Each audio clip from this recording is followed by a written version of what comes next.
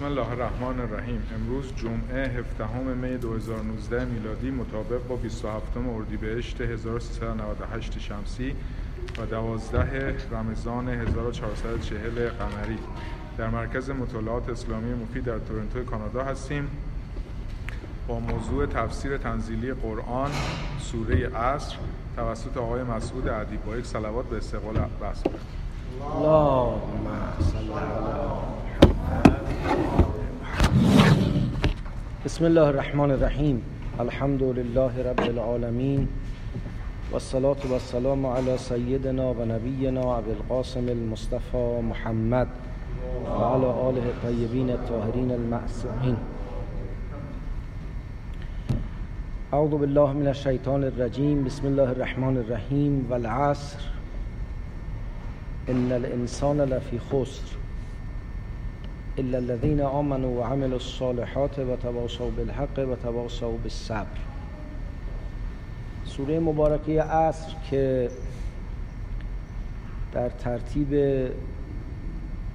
مصحف شریف 103مین سوره قرآن و در ترتیب نزول 12مین سوره نازله است، طبیعتاً از سور مکی است. البته قول در مدنی بودنش هم هست، ولی هم قول در مکی بودن قوی‌تره، هم مفادش به سور مکی اشبه و نزدیکتر.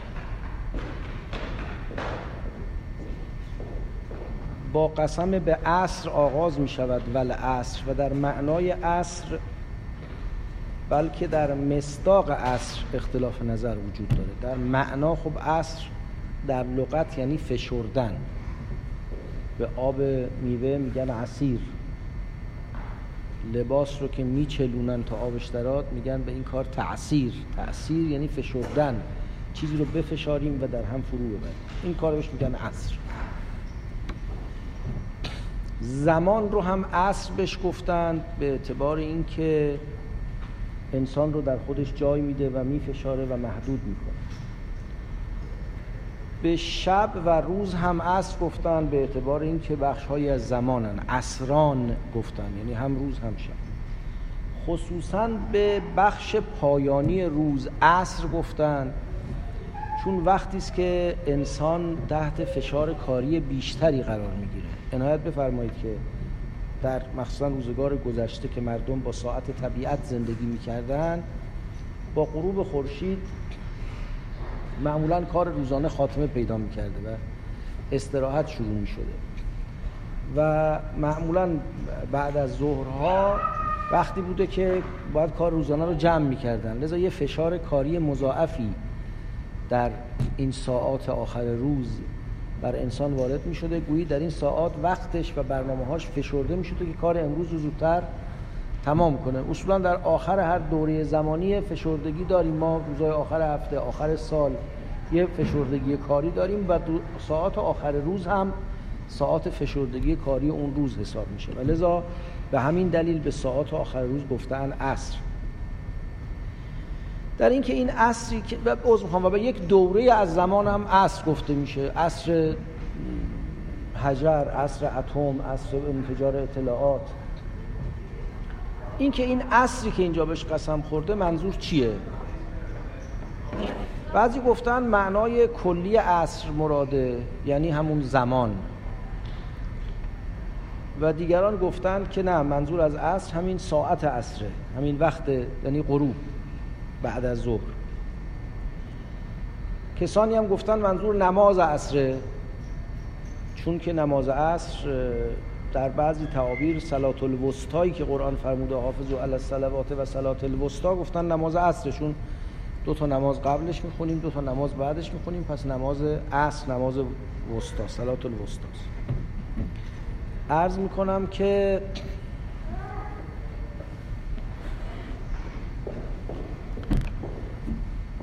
بعضی هم گفتن که نه، یه دوره خاصی از زمان مراده، و اگه دوره خاصی از زمان مراده منظور چه دوره ایست؟ گفتن خب منظور دوره حضور و دعوت رسول خدا صلوات الله علیه و آله است، چون مهمترین دوره، ارزشمندترین دوره مثلا تاریخ بشر به اون قسم خورده شده. در روایاتی گفتن عصر دوران ظهور مهدی علیه السلام هست کسانی هم گفتن نه، عصر دوره هر آدمی است برای خودش. در میان تمام این احتمالات شاید احتمال این که مراد زمان یا خصوص زمان بعد از ظهر باشه از همه قوی تره، به جهت این که با معنایی که بعدش میاد بیشترین سازگاری رو داره. وقتی میخوایم از خسارت حرف بزنیم، خسارت یه مفهوم تجاریه که حالا توضیح میدم یعنی چیست. بنابراین داره در واقع به یک نوع داد و ستد انسان، سرمایه‌گذاری انسان و مصرف کردن سرمایه ها برای رسیدن به سود اشاره میکنه و این کاری است که با یه دوره زمان و خصوصا حالا یا یک روز یا یک دوره زمان طولانی تر تناسب داره. و عصر به معنای تنگی مهلت که اون آخر روز دیگه تنگی مهلت روز هست، تنگی فرصت یا تنگی فرصت زمان اگه به این معنا بگیریم، با متعلق قسم بسیار سازگاری خواهد داشت. نماز عصر که گفتن چون نماز عصر اسم خودش که عصر نیست، نمازی است که در عصر خونده میشه، بنابراین اگه می‌خواست به نماز قسم بخوره باید می‌فرمود صلات العصر. به عصر قسم بخوری منظور نماز عصر. خب ممکنه منظور چرت بعد از ظهر باشه، ممکنه منظور کار بعد از ظهر باشه، خیلی قرینه ای نداره. و تخصیصش هم به عصر ظهور یا عصر بعثت یا هر امر دیگری دلیل میخواد که همچین دلیلی وجود نداره. حالا عرض می‌کنم اون اگرم روایات معتبری در این زمینه باشه میشه اونو از باب تطبیق و جری دونست. قبلا هم عرض کردیم یه وقتایی یه معنایی که عامه در قرآن بر یک وضعیت خاصی، بر یک شرایط خاصی تطبیق داده میشه که اینم از مصادیق اون. والعصر قسم به تنگی زمان، به تنگنای زمان. این تنگنا رو از این که طرف عصره یا این که عصر به معنای فشردگی که زمانم با اون سنجیده میشه فهمید. قسم به تنگنای زمان. ان الانسان لفی خسر.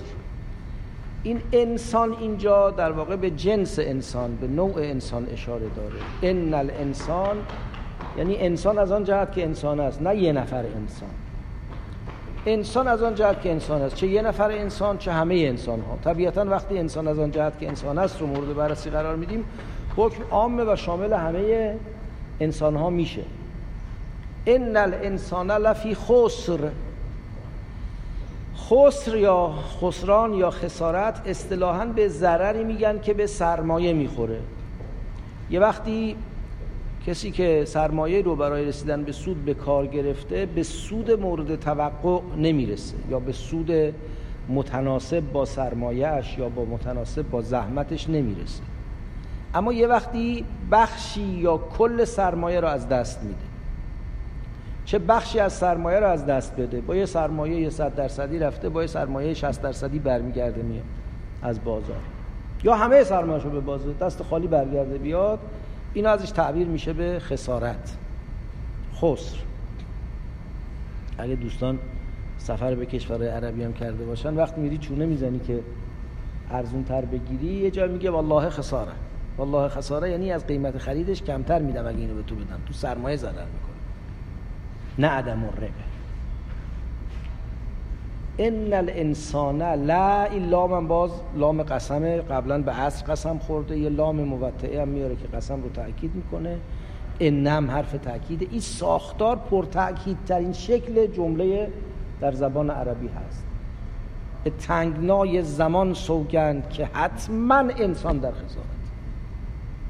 حالا یا خسارت کلی یا خسارت بعضی از سرمایه. طبیعتا اونی که به بعضی از منظورها و مقصودهایی که براش به دنیا آمده و زندگی کرده نرسیده، این در بخشی از سرمایه خسارت کرده. اون کسی که به هیچ مقصودی نرسیده در کل سرمایه خسارت. خب حالا تناسبش با عصر هم دیگه روشن میشه. والعصر قسم به فرصتی که در اختیار انسانه، فرصت تنگی که در اختیار انسان، یا قسم به تنگنای زمان، یا قسم به تنگ غروب. خودمون هم گاهی وقتا تعبیر تنگ غروب رو به کار میبریم دیگه. به این تنگ غروب قسم. تنگ غروب چرا میگیم؟ چون یک داره فرصت تنگ میشه. عرض کردم بعضیا حتی همین غروب رو هم وجه تعلیل های دیگری گفتن که به هر بخشی از روز در آیات قرآن قسم خورده شده به مناسبتی، مثلا به صبح قسم خورده شده و صبح اذا تنفس. به بلندی روشنی روز قسم خورده شده و ضحی. گفتن عصرم چون شب داره میاد و اون گویی سطوت و سلطنت خورشید در آسمان رو به پایان میره، اون درخشنده‌ای که همه چشم‌ها رو خیره میکرد حالا داره در افق فرو میره و تاریکی میاد. این از ربوبیت خداوند و قدرت خدا خبر میده. خب میتونه البته این هم باشه، ما نمیتونیم به زرس قاطع بگیم که نیست، ولی به نظر میاد به تناسب ان الانسان لفی خسر، همون به تنگ غروب قسم مناسب ترینه که اون تنگنا، کم بودن فرصت و گذرا بودن فرصت و اینکه روز حیات انسان در حال گذره و شب در واقع پایان زندگی داره فرا میرسه، این عرض میکنم که خیلی متناسب تر هست. خب قسم به تنگی روز و پایان فرصت ها که انسان در حال خسارت دادنه. انسان همش داره از سرمایه میخوره. به تعبیر دیگری کارنامه خنثی نداریم، انسان متوقف نداریم. یا آدم به توفیق میرسد در این زندگی و به نتیجه میرسه و در اون فاصله زمانی که در اختیارشه، در اون ظرف کاریش کار مثبتش رو انجام میده یا خسارت میکنه. این که نه امروز در این بازار نه سودی کردیم نه ضرری کردیم، همچی بازاری نیست بازار زندگی. یا توش سود میکنی یا ضرر میکنی. چرا؟ چون گذر زمان داره لحظه لحظه سرمایه تو ازت میگیره. ما سرمایه‌مون همین مهلت کوتاهی که در این دنیا داریم. خب حالا عنایت کنید رسول خدا این حرف رو داره در آغاز بعثتش در همون سالهای 2-3 سال اول مطرح میکنه. اگر این سوره 12 باشه و بعد از سوره شرح آمده باشه و گفتیم تو سوره شرح کم کم پیدا میشه که داره به پیغمبر دستور داده میشه که آماده کار بشو و برو دنبال رغبت به پروردگارت و مشغول شدن به کار سختی که پیش رو داری. حالا پیغمبر تازه یواش یواش داره حرفایی رو با مردم مطرح میکنه که زنگ خطر رو تو گوش اینها به هشدار بیاره، به صدا در بیاره و به اینا هشدار میده. و اصولا انذار بیشتر از تبشیر تأثیر گذاره. رسول هم مبشرن هم منذرن. خود رسول خاتم فرمود انا ارسلناک شاهدن و مبشرن و نذیرا. بشیر بودنش هم مقدم کرده به جهت اینکه ما بشارت رو بیشتر دوست داریم از انذار. اما آدم از ترس خسارت بیشتر به هوش میاد تا از طمع سود. لذا از آیات اولیه و پیام‌های اولیه پیغمبر جنبه انذار توش قوی تره. اگرچه حالا بعض عرفا و اهل معنا هم گفتن که اصلا طبع انسان ها مختلفه، یا آدمای اهل انذارن یا آدمای اهل تبشیرن، یا آدمایی رو باید از خطرات پیش رو بترسانی تا به خود بیان، یا آدمایی رو باید به خوشی‌های پیش رو وعده بدی تا به خود بیان.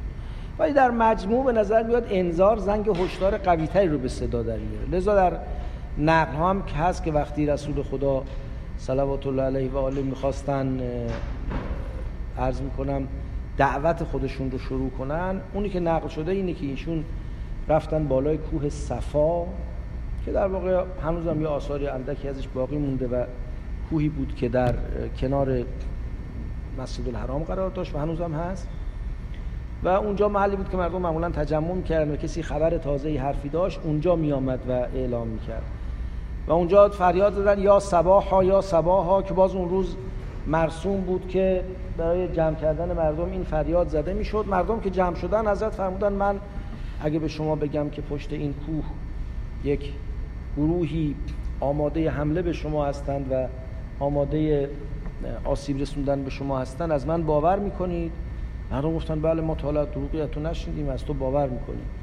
ایشون گفت خب پشت این دنیا یه مرحله است که اگر کارتون رو درست نکنید خسارت میبینید و آسیب خواهید دید، که اولین کسی که اونجا مسخره کرد حضرت رو و مردم رو منصرف کرد متاسفانه ابولهب بود. خب پس این والعصر ان الانسان لفی خسر زنگ هشدار رو به صدا در میاره که انسان در حال باختن سرمایه و از دست دادن سرمایه خودش، چون زمان داره از دستش میره و چون ظرفی که قراره توش سود ببره خودش از جنس سرمایه اوست، یعنی سرمایه غیر از این فرصت نداره. حالا الان فقط در حد یک هشدار برای مخاطبان، ولی کم کم وقتی قرآن نازل میشه و اون نگاه به قیامت از قرآن استیاد میشه، این نکته هم فهمیده میشود که ما دو جور نگاه به قیامت میتونیم داشته باشیم. اینو قبلا هم به مناسبت‌های عرض کردم، تکرار میکنم. یکی این که اصل رو این دنیا بدانیم که انسان برای زندگی این دنیا آفریده شده و قیامت متمم و مکمل و در واقع تدارک کننده کمبودهای این دنیاست. از مثال استفاده کنم، اصل اینه که شما تو شهر خانه میسازید برای زندگی کردن، بعد کم کم متوجه میشید که این خانه مثلا توش زباله تولید میشه. فرع شهر که توش خانه هست اینه که بیرون شهر یه جایی برای جمع زباله یا دفن زباله یا سوزوندن یا بازیافت زباله باید تأسیس بشه. بعد کم کم متوجه تو این شهر یه عده‌ای آدم مریض میشن، باید یه گوشه شهرم یه جایی به نام بیمارستان درست بشه تا اونایی که تو این شهر مریض میشن اونجا برن معالجه بشن. تو این شهر یه عده‌ای جرم میکنند و جنایت میکنند و مزاحم دیگران میشن، یه جایی هم به نام زندان باید درست بشه که اینایی که تو این شهر آسیب دیدن برن اونجا، آسیب زننده دیگران هستن برن اونجا کنترل بشه. تو این شهر مردم خسته میشن، حوصله ندارن، احتیاج به تفریح دارن، یک پارکی نمیدونم شهر بازی چیزی هم باید کنار این شهر ایجاد بشه که مردم برن اونجا تفریح کنن. اصل نه شهر بازیه، نه بیمارستانه، نه زندانه، اینا هیچ کدوم اصل در شهرسازی نیستن. اصل انسانه و زندگی انسان و خانه انسان. تمام اینا فروع مورد نیازن. خب اگر شما گفتید اصل در این عالم اینه که انسان اومده اینجا زندگی کنه، حالا منتها چون تو اینجا یه عده گناه میکنن و کارهای زشت و بد میکنن، یه جهنمی هم بعدن باید یه گوشه‌ای درست بشه که اونایی که نمیشه حسابشون تو اینجا رسید یا دسترسی بهشون نیست یا عرض میکنم که جرمشون به قدریه که تو این دنیا قابل تسویه حساب نیست، اینا رو بفرستیم برن اونجا حسابشون صاف شه. اصل این دنیاست، منتها تو این دنیا یه آدمای استحقاق پاداش‌هایی رو دارن و خوشی‌هایی رو باید ببینن که گیرشون نمیاد، پس یه بهشتی هم بعداً درست می‌کنیم تا این آدما برن تو اون بهشت تسویه حساب بشن و خوشی‌هایی رو که اینجا حقشون بود و بهش نرسیدن بهش برسن. این یه نگاهه که دنیا اصل و محوره. یه نگاه دیگه اینه که نه خیر، انسان برای ابدیت آفریده شده، برای همیشه بودن آفریده شده و این همیشه بودن یا در سعادت جاودانه یا در شقاوت جاودانه اتفاق میفته. منتها این سعادت و شقاوت رو خودش باید انتخاب کنه، خودش باید بسازه. پس قبل از ورود در اون میدان سعادت جاودانه یا شقاوت جاودانه موقتاً میبریمش توی یک کارگاهی، توی یک آزمایشگاهی، توی محیط رشد و بالندگی، توی یک نشاخانه‌ای به نام دنیا که تو اینجا با عمل خودش و انتخاب خودش معلوم کنه به اصطلاح جهنمی خواهد بود یا بهشت. اصل اون زندگی ابدی است که در ادامه خواهد بود. اینجا زمین سازی میشه، مقدمه سازی میشه، محصولات این دنیا آماده میشه برای استفاده در اون زندگی اصلی و حقیقی. قرآن به تعابیر مختلف به گمان بنده این دومی رو تایید میکنه. وقتی میفرماد ان دار الاخرته لهی الحیوان، زندگی حقیقی، حیات حقیقی اونجاست. وقتی میفرماد اینجا باید زاد و توشه تهیه کنیم برای آخرت، اینجا امتحان میشیم و ما متاع الحیات الدنیا فی الاخرت الا قلیل فما الحیات الدنیا فی الاخرت الا متاع. یه برخورداری کوچیکی است دنیا نسبت به آخرت، این برخورداریش هم خیلی اندکه، خیلی ناچیزه. این که میفرماید که از کسانی که آخرت رو بیخیال شدن، رویگردان شدن و به متاع حیات دنیا راضی شدن صرف نظر کن، اینا رو نمیتونی به راه بیاری. مجموعه فرهنگ دینی فریاد میزنه که ما برای این دنیا آفریده نشدیم، برای ابدیت آفریده شدیم.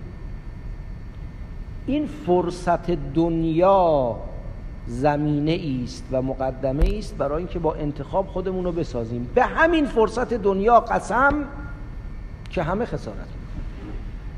والعصر ان الانسان لفی خسر الا الذین آمنوا و عملوا الصالحات. البته این قاعده استثناء داره. اگه قرار بود مطلقاً همه خسارت کنن که خب یه کار حکیمانه‌ای نبود فرستادن انسان به این دنیا. نه، قراره یه عده‌ای نجات پیدا کنن. چند درصد، چه تعداد، اصلا مهم نیست. ما مسئله‌مون درصد و تعداد نیست. این نگاه کمی مال این دنیاست. این دنیا برای همین چیزش باید برنامه‌ریزی کمی کرد. تو این دنیا ما گرفتار کمیتیم، کاری هم نمیتونیم بکنیم دیگه. هرچه هم دنیایی تر میشیم کمی تر میشیم. اونی که تو نگاه غیر کمی و به تعبیری نگاه کیفی مهمه اینه که چه جور آدمایی از چنبره این خسارت بیرون میرن. دو تا ویژگی باید داشته باشه. الا الذین آمنوا و عملوا الصالحات. ایمان بیارن و عمل صالح انجام بدن. خب به چی ایمان بیارن؟ متعلق ایمان رو نفرموده. به چی ایمان بیارن نگفت. برای اینکه در خسر نباشیم ایمان به خدا کافیه؟ نفرموده آمنو بالله. ایمان به خدا و پیغمبرانش کافیه؟ نفرموده آمنو بالله و رسوله یا و رسوله. یه جای دیگه تعابیر هست ایمان به خدا و رسول و ملائکه و اینجا مطلق گفته ایمان بیاره. خب به چی باید ایمان بیارن؟ بعضی از مفسرین فرمودن که خب قدر مسلمش ایمان به خداست، حداقل دیگه کفشه دیگه، نمیشه که کمتر از این. بعد ایمان به بقیه امور رو هم از ایمان به خدا میشه استخراج کرد. اگه کسی واقعا به خدا ایمان داشته باشه خب به پیام خدا هم ایمان داره. اگه واقعا به خدا ایمان داشته باشه به رسول خدا هم ایمان داره. اگه واقعا به خدا ایمان داشته باشه به وعده الهی مبنی بر جهان آخرت و زندگی جاودانه در جهان آخرت هم ایمان داره. پس ایمان به نحو مطلق اصلی ترین متعلقش خداونده و بعد به تبع تعلقش به خداوند به تمام مقدسات دیگری هم که باید ایمان داشته باشیم تعلق میگیره. این تفسیری است که بزرگان فرمودند و تفسیر خوبی هم هست. اما حالا شاید یه چیزی بیشتر از این هم بشه گفت که بیشتر از این که یعنی یه نگاه دیگری و اون این که بذارید عمل و صالحات هم عرض کنم بعد برگردم به این نگاه دیگر. خب آیا ایمان داشتن کفایت میکنه؟ همین که ان الذین آمنوا ایمان بیارن حل؟ نه، یه شرط دیگه هم داره و عمل و صالحات و باید به صالحات عمل کنن. صالح در مقابل فاسد. صالح یعنی کار مناسب، کار شایسته، کار بجا. خب باز این معناش خیلی معنای وسیعیه. صالح معناش عبادت فقط نیست، واجبات فقط نیست، هر کار خوب و شایسته ای رو باید انجام بده.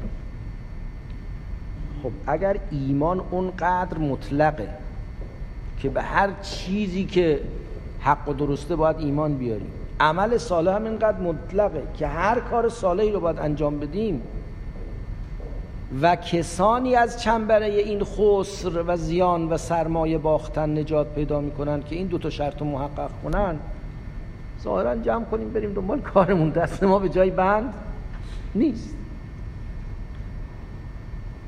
خب عمل صالحات هم قید نیاورده، صالحات واجب، صالحات شرعی، صالحات هیچ قیدی نیاورده، عمل و صالحات انجام. به نظر میاد که اولا خسر گفتیم میتونه خسران اصل سرمایه باشه، میتونه خسران بعض سرمایه باشه.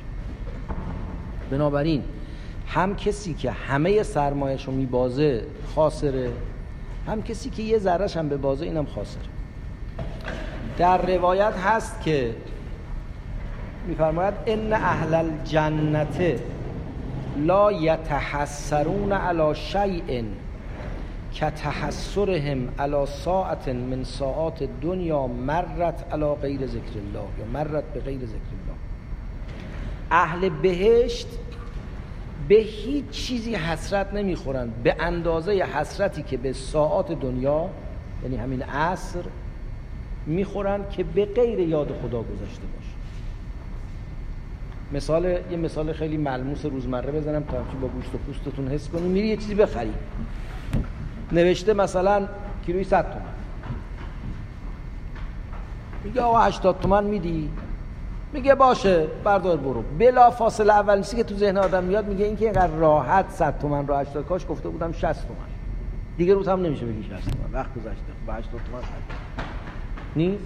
اولین چیزی که ذهن میاد اگه این معامله اینقدر میتونست شیرین باشه خب از این شیرین تر هم میتونست باشه. یعنی آدم در مقابل فرصت ها هم یه احساس ناخوشایند از دست دادن فرصت های بهتر رو گاهی وقتا حس میکنه. به این معنا همه در خسرن دیگه، مگر کسی که به تام و تمام مقصود آفرینش رسیده باشه، همه آنچه به خاطرش آفریده شده رو دریافت کرده باشه. اگه معنای خسر اینقدر طیف وسیعی رو در بر میگیره، پس معنای ایمان و عمل صالح هم علی القاعده در مقابلش طیف وسیعی رو در بر میگیره. یعنی آدمی که به یکی از آنچه باید ایمان داشته باشه ایمان نداشته باشه در یه درجه خسران داره، و عملی که یکی از کارهایی رو که باید انجام بده که عرض کردیم عمل صالح هم دارای مراتبه و فقط منظور عبادات نیست و فقط منظور واجبات نیست، هر کاری که بجاست، بایسته نیست، شایسته نیست، باید انجام بده، این 2% از خسر رو داره. پس نمیشه یک کسایی که اینا خاسرن اینا را ناجحن، نه، این خسر و این نجاح، این بهره برداری و این شکست آمیخته به جان و وقت آدمی است. هر لحظت رو میتونی درش سود ببری، در همون لحظه میتونی خسران داشته باشی. بنابراین باید دید سرجم عمر آدم بالاخره چیزی تهش میمونه یا نمیمونه. اینه که میزان و من ثقلت موازینه همه با این یه تناسبی برقرار میکنه. الا الذين آمنوا و عملوا الصالحات. خب سلام علیکم. ما برای اینکه به هر حال از دایره اونایی که خسارت عظیم دیدن بیرون بیایم چیکار باید بکنیم؟ حالا اینجا این نکته رو که عرض کردم میخوام عرض کنم که گفتم میشه اینجوری هم نگاه کرد. ببین یه وقت ما از الان تعیین میکنیم که قلمرو ایمان یعنی همه آنچه یک مسلمان راستین، یک موحد راستین باید بهش باور داشته باشه، خدا و پیغمبران و آخرت و کتب آسمانی و همه این دایره از اول معلوم میکنه با شامل ترین و گسترده ترین حدی که میشه تعیین کرد. خب بله اینجوری میشه گفت، ولی دیگه نمیتونیم به راحتی بگیم که اکثر مردم راهی برای برون از خسارت دارن، چون جز در یه 4 تا مفاهیم کلی تو بقیهش لااقل اختلاف نظر وجود داره. لذا من که به یک مجموعه معتقدم، اون دیگری را که به این مجموعه معتقد نیست معتقدم جز خاسرین خواهد بود، اونم در مورد من همچین فکری خواهد داشت. عیبی هم نداریم، طبیعی هم هست دیگه، طبیعتا هر کسی اون رو که حق میدونه و دنبال میکنه و ممکنه بگه دیگران هم آدمای خوبی هستن ولی خب بندگان خدا به حق نرسیدن و خسارت می‌برن. اما مهمتر از این که ما این قلمرو رو معلوم کنیم، این محتوای ایمان رو معلوم کنیم، اینه که ایمان رو به شکل یک فرایند، یک رفتار، یک موضع گیری در انسان ببینیم. این به نظرم خیلی مهمتره. این آدم آدمی است پذیرنده حقه. اگه فهمید چیزی حقه بهش ایمان میاره. این خیلی مهمه. اونی که به یه مسئله ایمان نیاورده 2 صورت میتونه داشته باشه. یه وقتی هست که همه تلاششو کرده، جون کنده، سعی کرده بفهمه، نفهمید، به حقانیت چیزی نرسید، یا اصلا براش سوال از حقانیت چیزی مطرح نشده، یه سوالایی گریبان همه انسان ها رو میگیره. از کجا آمدم؟ آمدنم بهر چه بود؟ به کجا میروم آخر؟ ننمایی وطنم. اینا سوالاتی نیست که بگیم از یه فرهنگ و قوم و یه زمانی میاد.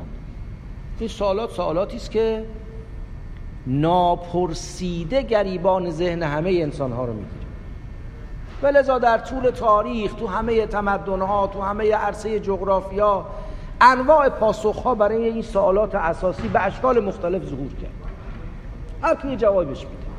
آدم نمیتونه بدون کوچکترین تبیینی از این دنیا، موفقیت‌های دنیا، شکست‌های دنیا، ترس‌های دنیا، امیدهای دنیا زندگی کنه. حالا در یا یک سطح خیلی پایین و خیلی ساده دلانه برای خودش یه تبیینی درست میکنه، یا در یه سطح خیلی پیچیده و خیلی هوشمندانه تبیینی درست میکنه.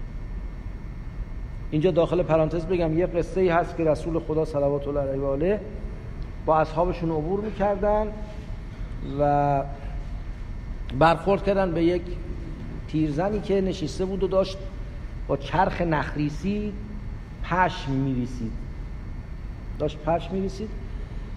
حضرت بهش گفتن که تو به خدا باور داری؟ عرض کرد بله باور دارم. فرمود چرا به خدا باور داری؟ این دستشو از این چرخ نخریسی برداشت، چرخ از حرکت باز ایستاد. گفت که اگه من 1 دقیقه این چرخو نچرخونم از حرکت باز میسته. مگه میشه چرخ عالم رو کسی نچرخونه و از حرکت باز نایسته؟ بنابر نقل رسول خدا فرمودن علیکم به دین العجائز، یعنی مثل این پیرزنا دیندار باشید. اینو البته 2 جور تفسیر کردن. یه ده گفتن این استدلال خیلی استدلال آبکی و شلیه، پس علیکم به دین العجائز یعنی دنبال استدلال خیلی نرید، بابا ایمان داشته باشید. استدلال نمیخواد، چون و چرا نمیخواد، در بسته و سربسته ایمان داشته باشید. کسانی دیگه گفتن که نه، این پیرزن با اینکه استدلالش خیلی استدلال آبکی و ضعیفیه، اما بالاخره استدلال داره. در حد فکر خودش برای باور خودش یه تبیینی داره، یه چرایی رو بیان میکنه. خب چرایی او در حد اینکه راجع به نمیدونم انبساط عالم و بیگ بنگ و اینا حرف بزنه نیست، در حدی که فکر میکنه چرخ فلک باید یه دستی بچرخونش. ولی در ذهن هر داننده ای هست که بر گرداننده ای هست. این ذهنیت رو داره. خیلی خوب. علیکم به دین العجائز یعنی تبیینی داره بود خودتون داشته باشید. اگه این معنا باشه یه سری سوالات رو میشه گفت اینا سوالاتی است که گریبان ذهن آدم رو همه جا میگیره. اینا رو باید یه جواب براش داشته باشیم و الا اگر بی‌اعتنایی به اونها بکنیم این آدم آماده ایمان نیست. این آدم بنا نداره مسائل ذهنی و فکری خودش رو در موردش به تصمیم برسه. من ایمان رو مساوی پاسخ نمیدونم ولی تصمیم در مقابل پاسخ میدونم. حالا یه وقت انشالله اگر فرصتی شد راجع به این بیشتر توضیح خواهم داد. ایمان تصمیمی است که ما در مقام پاسخ به سوالات بنیادین ذهنی خودمون میگیریم. یه سوالاتی نه، ممکنه سوالاتی باشه که تا آدم تا نشنیده براش مطرح نمیشه. حالا تنگ غروبم هست، خسته و همم بیحال. یه لطیفه بگم یه ذره خواب از سرتون در بیاد. گفتن یه کسی به مولا نصرالدین گفت که شما وقتی میخوابی ریش تو روی لحاف میذاری یا زیر لحاف؟ مولا نصرالدین گفت والا تا حالا دقت نکردم نمیدونم، حالا به فردایی پس فردایی میگم. گذشت و یه هفته بعد دیدش گفت خدا ذلیلت کنه. چرا؟ گفت من یه هفته شب خواب ندارم، ریشمو زیر لحاف میذارم احساس میکنم صورتم فشار میاد، روی لحاف میذارم احساس میکنم دارم خفه میشم. یه عمر من بدون این پاسخ به این سوال که ریش تو روی لحاف میذاری یا زیر لحاف میذاری خوابیدم. حالا سوال که مطرح شده منو گرفتار کرده. ممکنه یه سوالات هستی شناسانه ای، حتی یه سوالات دین شناسانه ای، شریعت شناسانه ای برای بنده خدا اصلا مطرح نیست که بخواد راجبش موضع بگیره، پاسخی بده، ایمان به اون پاسخ پیدا کنه. ما اینو کاریش نداریم. این آدم مشکلی نداره به نظر من. اما در مقابل اون سوالات اساسی و سهمگین که از جنس سوالاتی است که با انسانیت انسان گره خورده است و اون جایی که حالا از بد روزگار یا خوش روزگار سوال برای تو مطرح شده، باید یه کارش بکنی بالاخره. سوالاتی که تعیین کننده است. الذین آمنوا اونایین که دغدغه پاسخ و بعد دغدغه انتخاب پس از پاسخ رو دارن. میگم ایمان، من معتقدم ایمان از جنس گزاره و از جنس اطلاعات نیست. ایمان تصمیمی است که ما مبتنی بر پاره اطلاعات و گزاره ها میگیریم، تصمیمی که یه بخشایش هم مبتنی بر ریسک کردن هست. حالا بحثش در جای خودش، قبلا هم توضیحاتی عرض کردم. پس الذین آمنوا، ضمن این که میتونیم متعلق این ایمان رو با توجه به آیات و روایات و نمیدونم مطالب علمی و استدلالی معلوم کنیم یا کم و بیش معلوم کنیم، اما بیشتر ناظر به اینه که این آدم روحیه ایمان، بنای ایمان داره یا روحیه نپذیرفتن داره. همین حرف رو در مورد و عمل الصالحات هم میشه زد. اونایی که شروع میکنن به خروج از مدار خسران، اونایی نیستن که همه کارهایی رو که باید کردن. فکر نمیکنم همچی آدمی پیدا بشه. معدودن، در نمیگم حالا مطلقا نیست، معدودن آدمایی که اینجوری باشن، یا آدمای خاصی هن که به عنایت خاص الهی و امداد خاص الهی مؤید بودند، اولیاء و انبیاء و اوصیاء انبیاء اینا بودن، یا اگه تو طبقه عادی به اصطلاح تو طبقه رعیت هم هستن، خیلی کمند و انگشت شمارن آدمایی که لحظه مردن بگه من هیچ کار انجام نداده ای ندارم، هر کاری رو باید در جای خودش انجام میدادم. حالا به مناسبت این که بعضی دوستان رو اینجا میبینیم، بد نیست یه ماه رمضان هم از یاد خیری کنیم از یکی از بزرگان گذشته، خدا انشاءالله رحمتش کنه. میگن در یه مجلسی اوائل دهه 50 جمعی از بزرگان بودند و صحبت میکردند و حرف میزدند که اگه شما دوباره به دنیا بیایی چی کار میکنی؟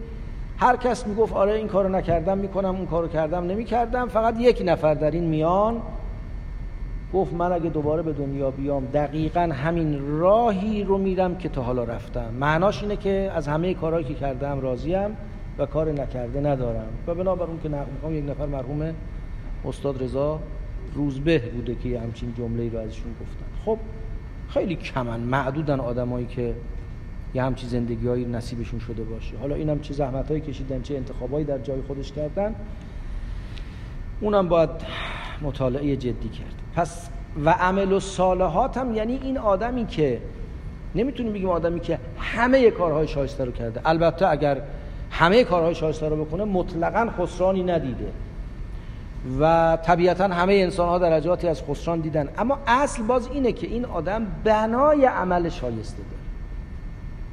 بناش بر اینه که هر کاری که درسته انجام بده. ممکنه یه وقتی نفهمه یه کاری درسته، خطا کنه، انسانیم دیگه، اما بناش بر اینه که هر کاری درسته و شایسته است انجام بده. مطامع نفسانی، ترس، طمع، شهوت، غضب باعث نمیشه که یه جایی بدون یه کاری درسته و نکنه.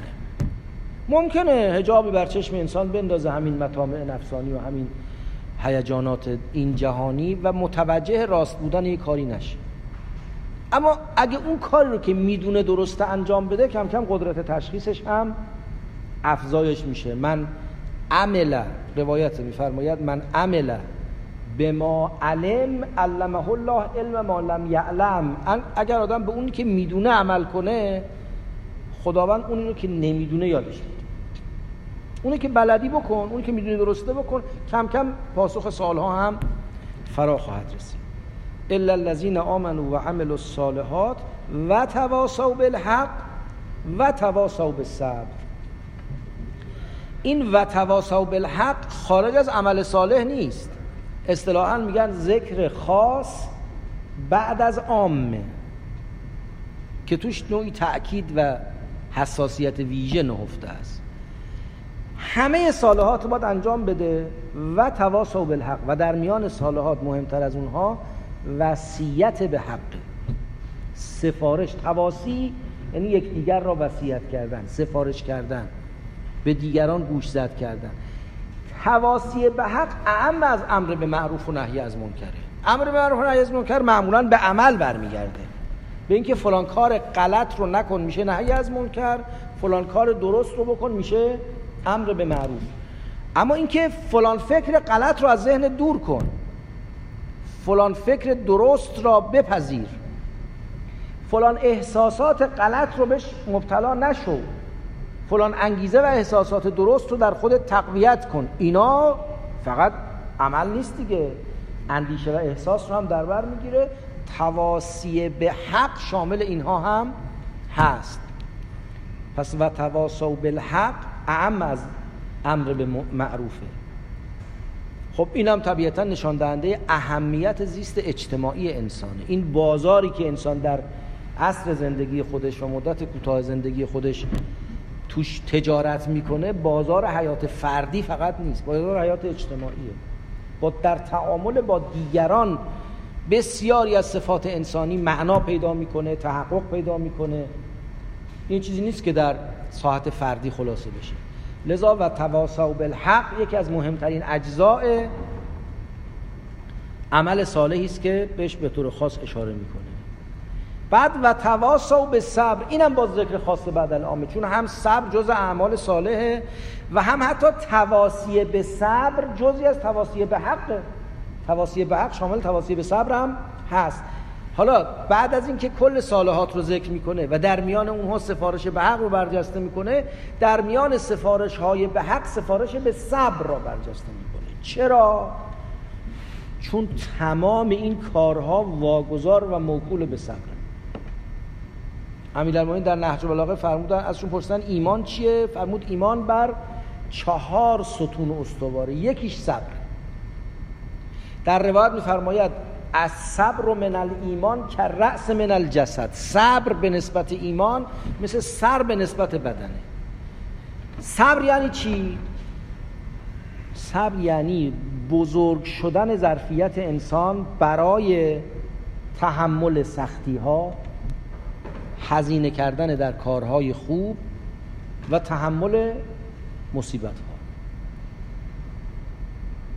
و پرهیز از کارهای بد. میگن صبر 3 شاخه داره دیگه. یکی صبر بر طاعت. این صبر بر طاعت یعنی هزینه کردن برای کارهای خوب.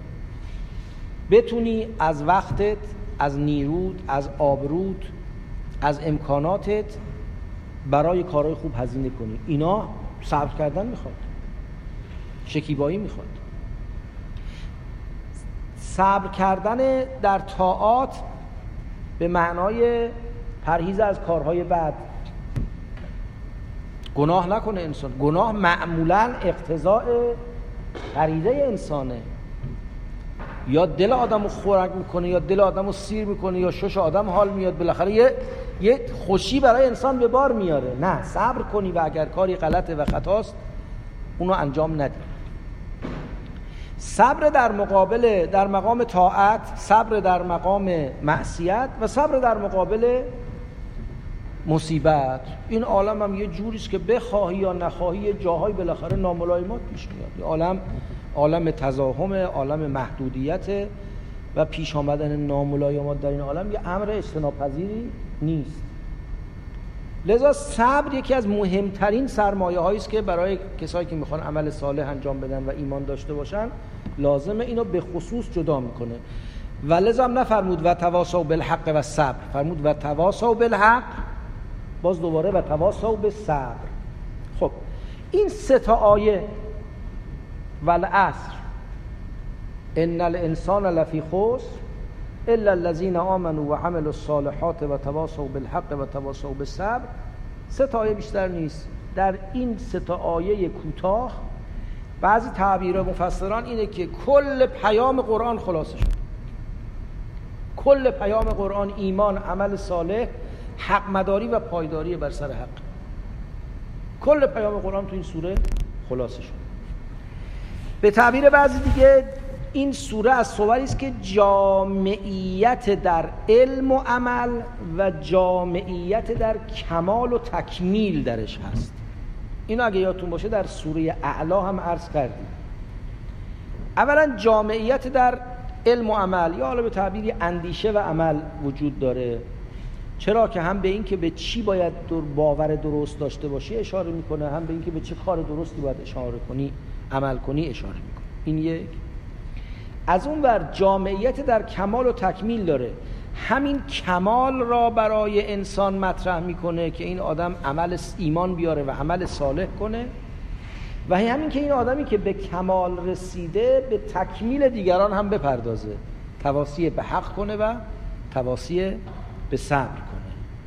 بنابراین سوره مبارکه در عین کوتاهی و اختصارش یکی از قرر سور قرآن کریم هست که در واقع در اون مایه اصلی دعوت دینی درش خلاصه شده است. از خدای تبارک و تعالی مسئلت داریم که همه ما را اهل ایمان و اهل عمل صالح و اهل تواصی به صبر و تواصی به حق قرار بدهد، به برکت صلوات بر محمد و آل محمد.